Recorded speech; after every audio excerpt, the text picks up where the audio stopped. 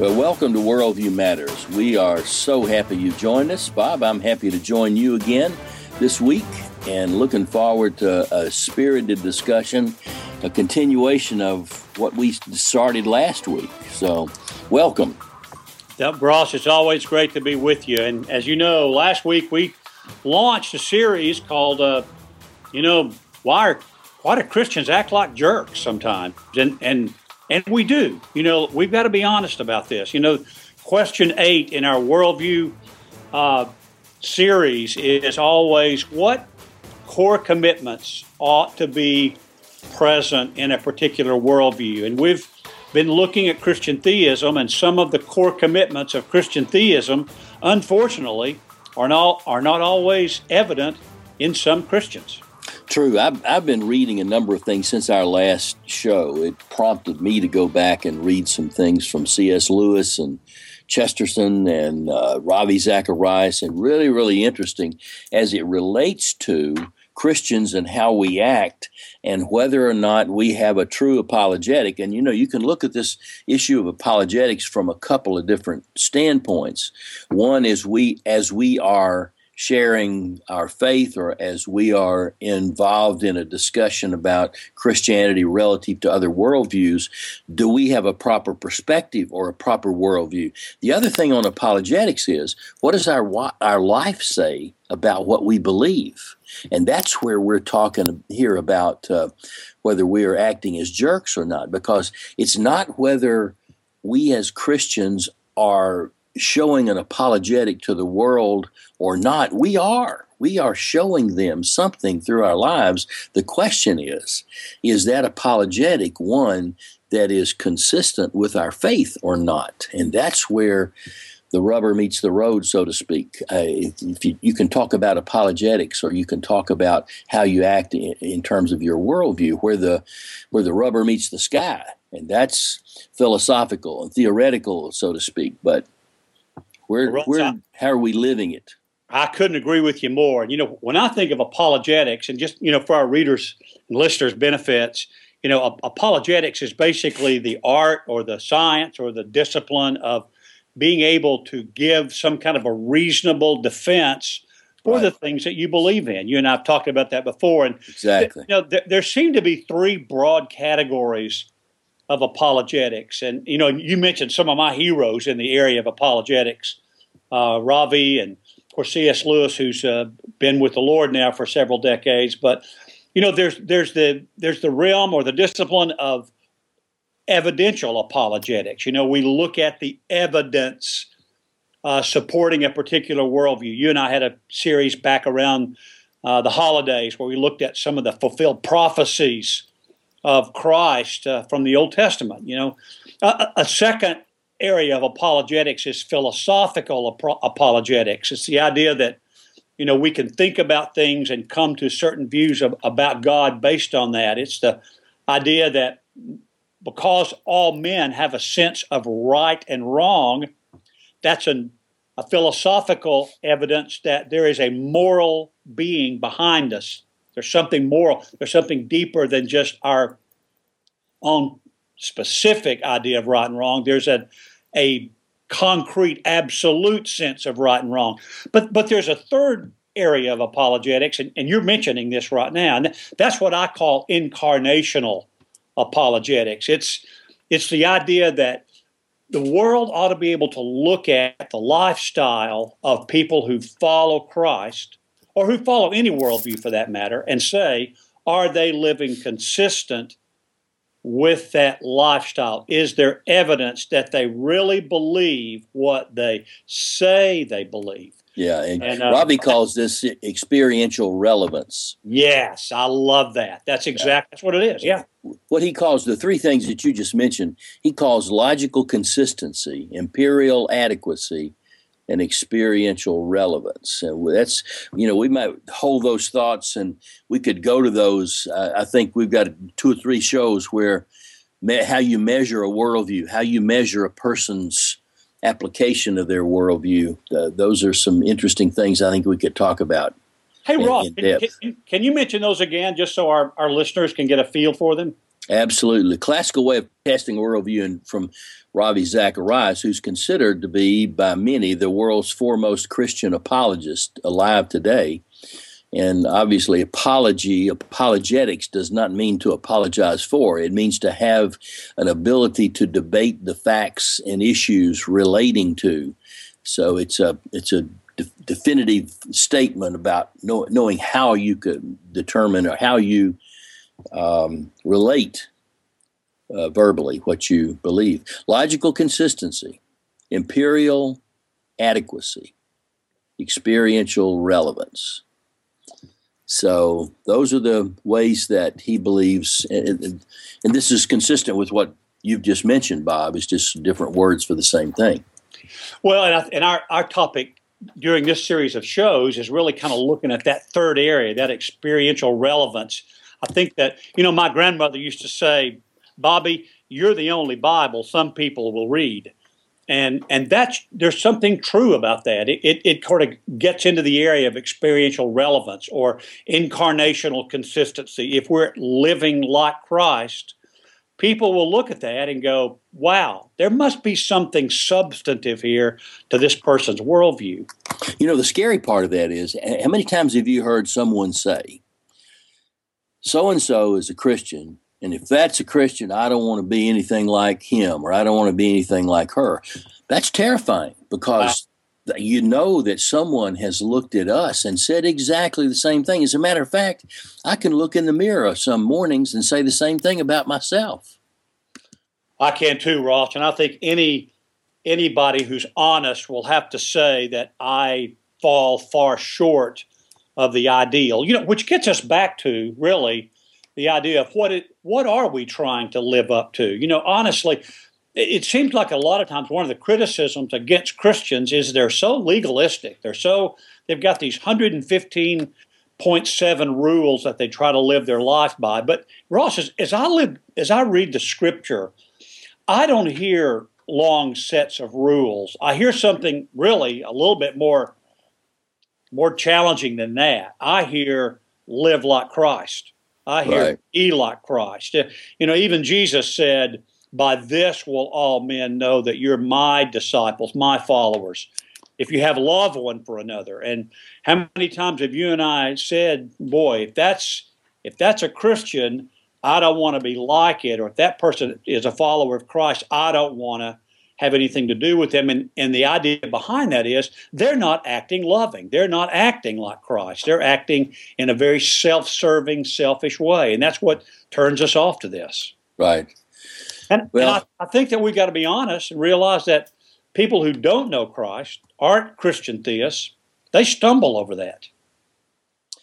Well, it's easy to do, and I think it puts us on guard. Although we don't want to get to the point of legalism, we have to recognize that we still sin. We are not under the condition of sin after we accept Christ, but we still will act in a way that's sinful. And so we should be on guard, should be attempting as best we can to be in line with the way God would have us live, and that requires prayer and submission to His guidance in our life. Well, I really agree with that, and this brings up the question: if Christians are sometimes the greatest unapologetic for their worldview, what can we do about that? I mean, what should those who purportedly follow Christ? What should they do to be to basically portray experiential relevance to this culture that we live in? There are a couple of books that have been written. How Now Shall We Live is one that was written by Chuck Colson. I think Janet Parshall may have been his co-writer on that. And then the pastor from L'Abri in Europe, whose name I can't call right offhand, also wrote one of a similar name back about 30 years ago, I guess, maybe 40 years ago. Right. So about Francis Schaeffer. Francis Schaeffer, yes, Francis Schaeffer. Well, I don't think we need to go much further than the Sermon on the Mount. That seems to be the place that I'm gonna use that locus classicus term again, Ross. Here we go again. I know that seems to be the place in Scripture where Jesus says, "These are my commandments." You know, the Great Commission, which most Christians, trumpet as their marching orders, says, "Go into all the world and make disciples and baptize them and get them under the Trinitarian preaching of the gospel." But then it says, "And teach them to obey everything whatsoever I've commanded you." This is Jesus speaking. But what he commanded actually can be summed up in the Sermon on the Mount. And whoa, when I read the sermon, I feel a lot like Mark Twain. Mark Twain said, "It's not what I don't understand about the Bible that bothers me. It's what I do understand." Yeah, right. One of the things that I did this over the past week is there were a couple of blogs I went and accessed, and we're not the only people talking about this. There are other people out there that are saying things like, 10 reasons why I don't like most Christians, or 7 reasons why I don't like most Christians. You and I could probably add to that, and a lot of it might be things taken out of our own journals, as we say. But yeah, what we want to know is the guy who wrote 7, how did he miss the other 3? Right. Or how did they miss the other 107? That's a great start. Maybe that's a good list for us to see, or 2 lists for us to talk about. Well, the first list came from a guy named Tony Morgan, and we want to give him credit for this. And Tony's a believer. Tony's not an unbeliever. So he's looking at this from the same angle that you and I are. That he sort of looked at his our own. He's looked in the mirror, if you will, and he's come up with 10 things that he finds troubling. Let's take a minute. Let me read this list for you. Okay. I think it gets us into it. He says, first of all, the first reason I don't like most Christians is because they consistently seem angry, bitter, and worried. I got to be honest, guilty as charged. Many times I am angry, bitter, and worried. I don't want to be that way, but boy, I often am. The second one is they don't dream big dreams. I'm not sure exactly what he means here, but he quotes that passage that God is able to accomplish infinitely more than we would ever dare ask or hope. And, I know in my own experience, we say we want to see our culture changed, and we all do. We all have problems with our culture. Maybe it's time that we started really dreaming a big dream that God could change our culture. Instead of going into, our little ghettos, maybe it's time that we went out into the culture and started believing.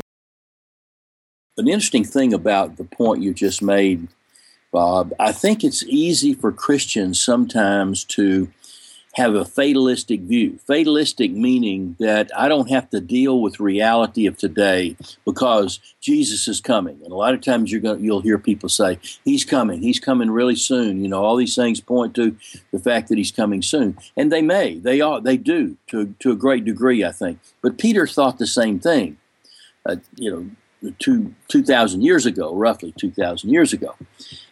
So I don't think that that's a place we need to hide. It's a place we need to be aware of and live as though Jesus were coming back today, but also live as though he were not coming back in our lifetime at all. So dealing with, maybe that's a bad word, not just dealing with, but accepting life as it is, working to apply ourselves in that life as God would have us apply ourselves in every situation. And so we're not looking at it and saying, we don't have to deal with this because Jesus is coming back. And I think it's easy sometimes for Christians to think in that way. Maybe that's the point that he's making.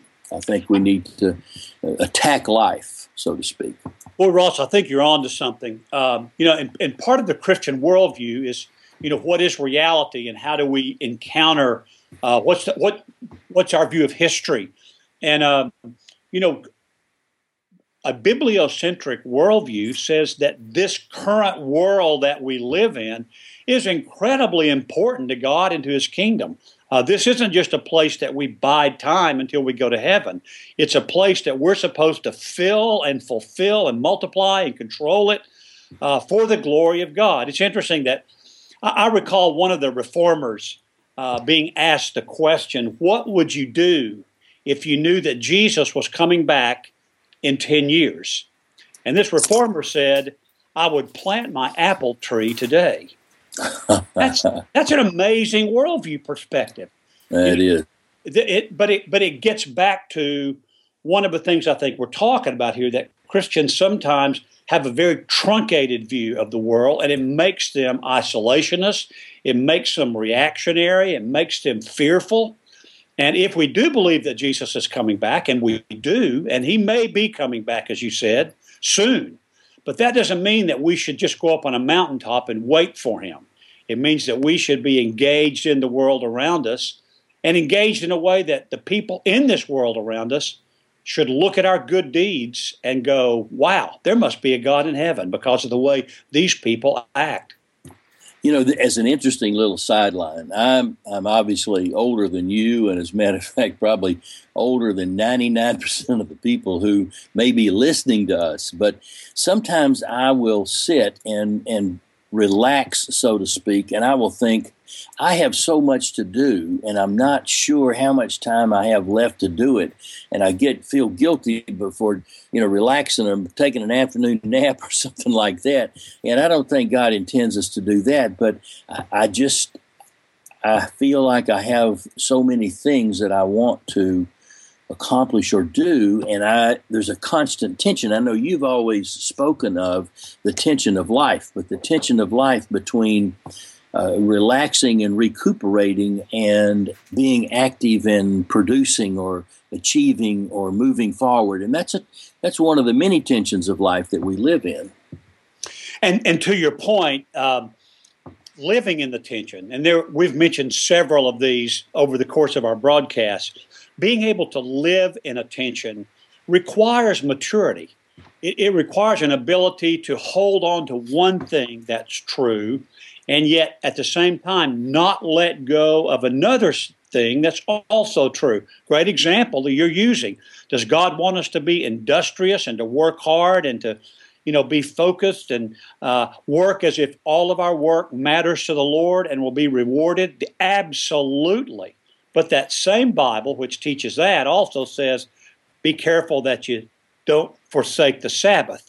Make sure you've got plenty of rest. And by the way, also remember, it's not just your work, it's Christ working in you that causes these things to happen. Well, logically, sometimes those things don't fit together, but it requires maturity to be able to live in those kind of tensions. And basically, Ross, that's back to what you and I have been saying to each other in this series, that Christians need to grow up. They need to mature.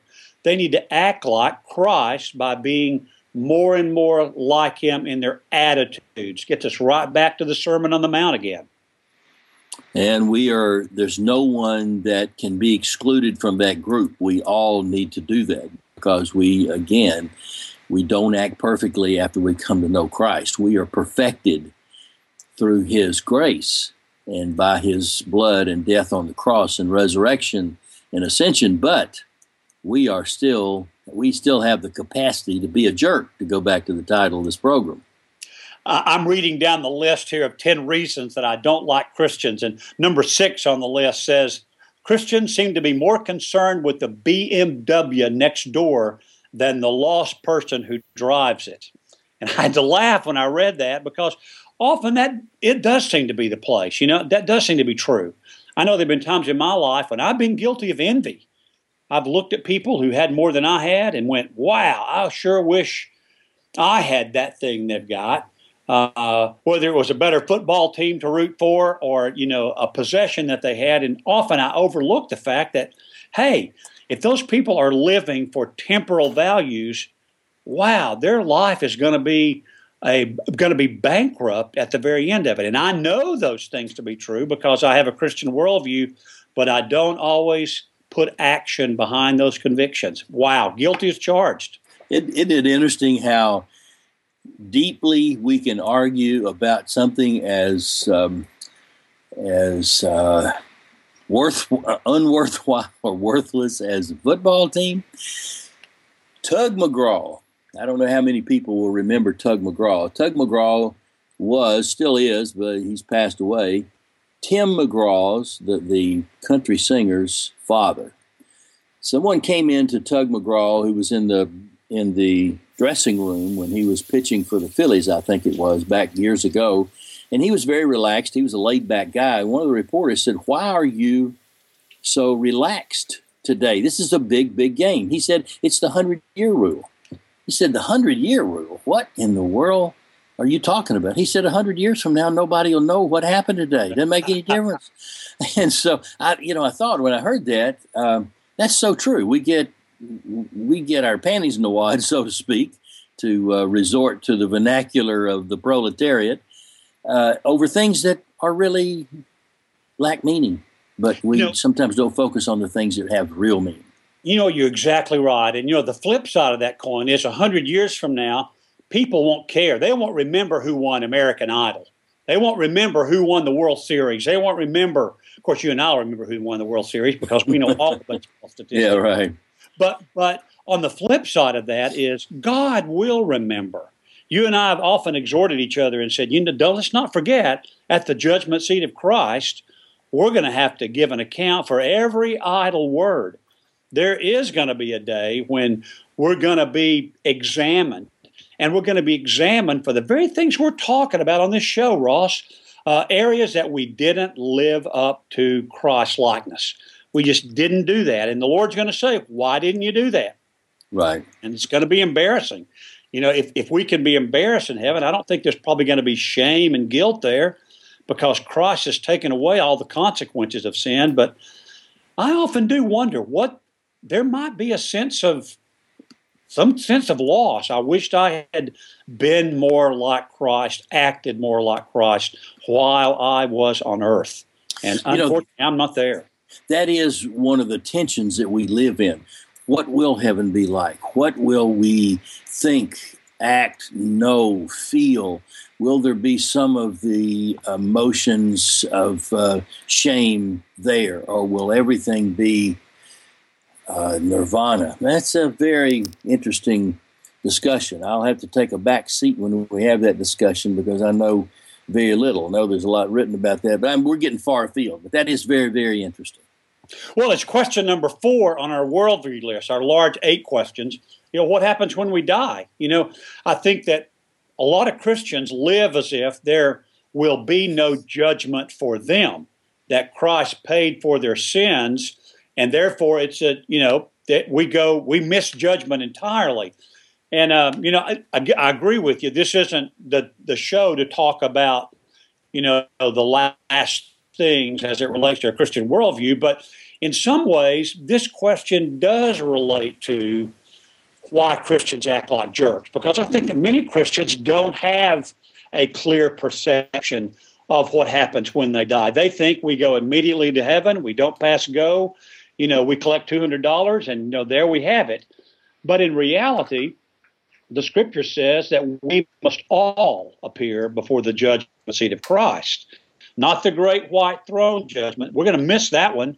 But if we all appear before the judgment seat of Christ and he recalls every idle word, that ought to change the way we talk about our neighbor, or we, gossip about the guy at church who we don't like his particular brand of cologne or whatever. What this does, now it's getting back to, boy, that's a motivation to be careful how we live down here.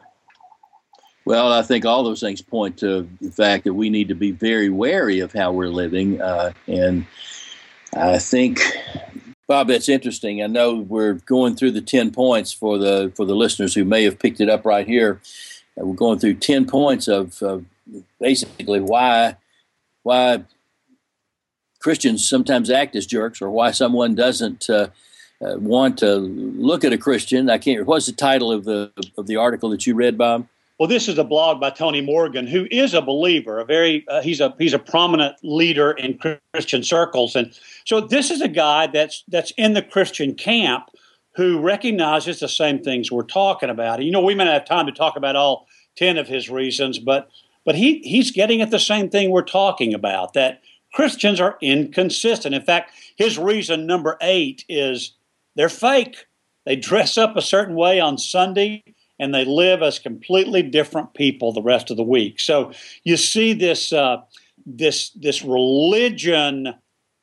religious atmosphere on when religion is going on, but a very worldly attitude and atmosphere when they're out in the secular world. And Ross, Francis Schaeffer talked about a lot about that, about how Christians need to have integrity, that their lives ought to be the same, whether you see them on Monday morning or Thursday night or Sunday morning. They ought to be the same all the way across. And unfortunately, we're not always there. I heard a guy say one time, he was talking about somebody else. He said, that guy, why do you have anything to do with him? He said, he is a confirmed alcoholic. And the other guy said, well, at least he ain't no quitter. So I thought that's taking something bad, making something good out of it. But that's true of us. We need to be the same, and not meaning that we need to be a jerk all the time. We need to be on the other end all the time. But I think that all of us would say that we are inconsistent in the way that we live our Christian lives. I know, Bob, that we've jumped around on this list that Morgan has written, and let's take the next show, come back and talk with us. I think we've talked about points 1, 2, 4, 6, and 8. We'll go through the other points and then summarize that. And I think everybody out there probably could check off 5 or 6 of these and say, yep, that's me. Sorry that that's the case. But maybe it'll bring some consistency to our ability to, or our willingness to look at ourselves and say, where can we make some changes in life? Bob, always good to be with you. Let's see if we can spend the time between now and the next show trying not to act like jerks as believers. Deal? Ross. Look forward to seeing you next time, Bob. You too, buddy.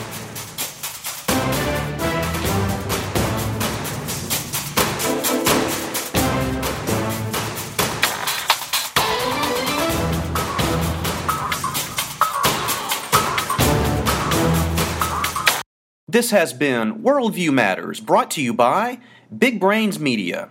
To leave feedback for Ross or Bob, visit us at www.bigbrainsmedia.com.